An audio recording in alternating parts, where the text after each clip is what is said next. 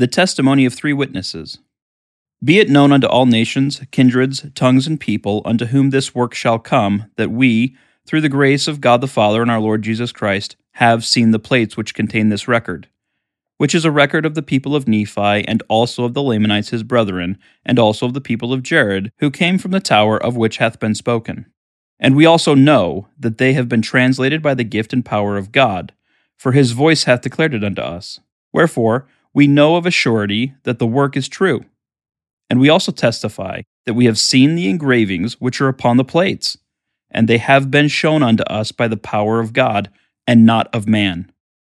And we declare with words of soberness that an angel of God came down from heaven, and he brought and laid before our eyes that we beheld and saw the plates, and the engravings thereon, and we know that it is by the grace of God the Father and our Lord Jesus Christ, that we beheld and bear record that these things are true, and it is marvelous in our eyes. Nevertheless, the voice of the Lord commanded us that we should bear record of it. Wherefore, to be obedient unto the commandments of God, we bear testimony of these things.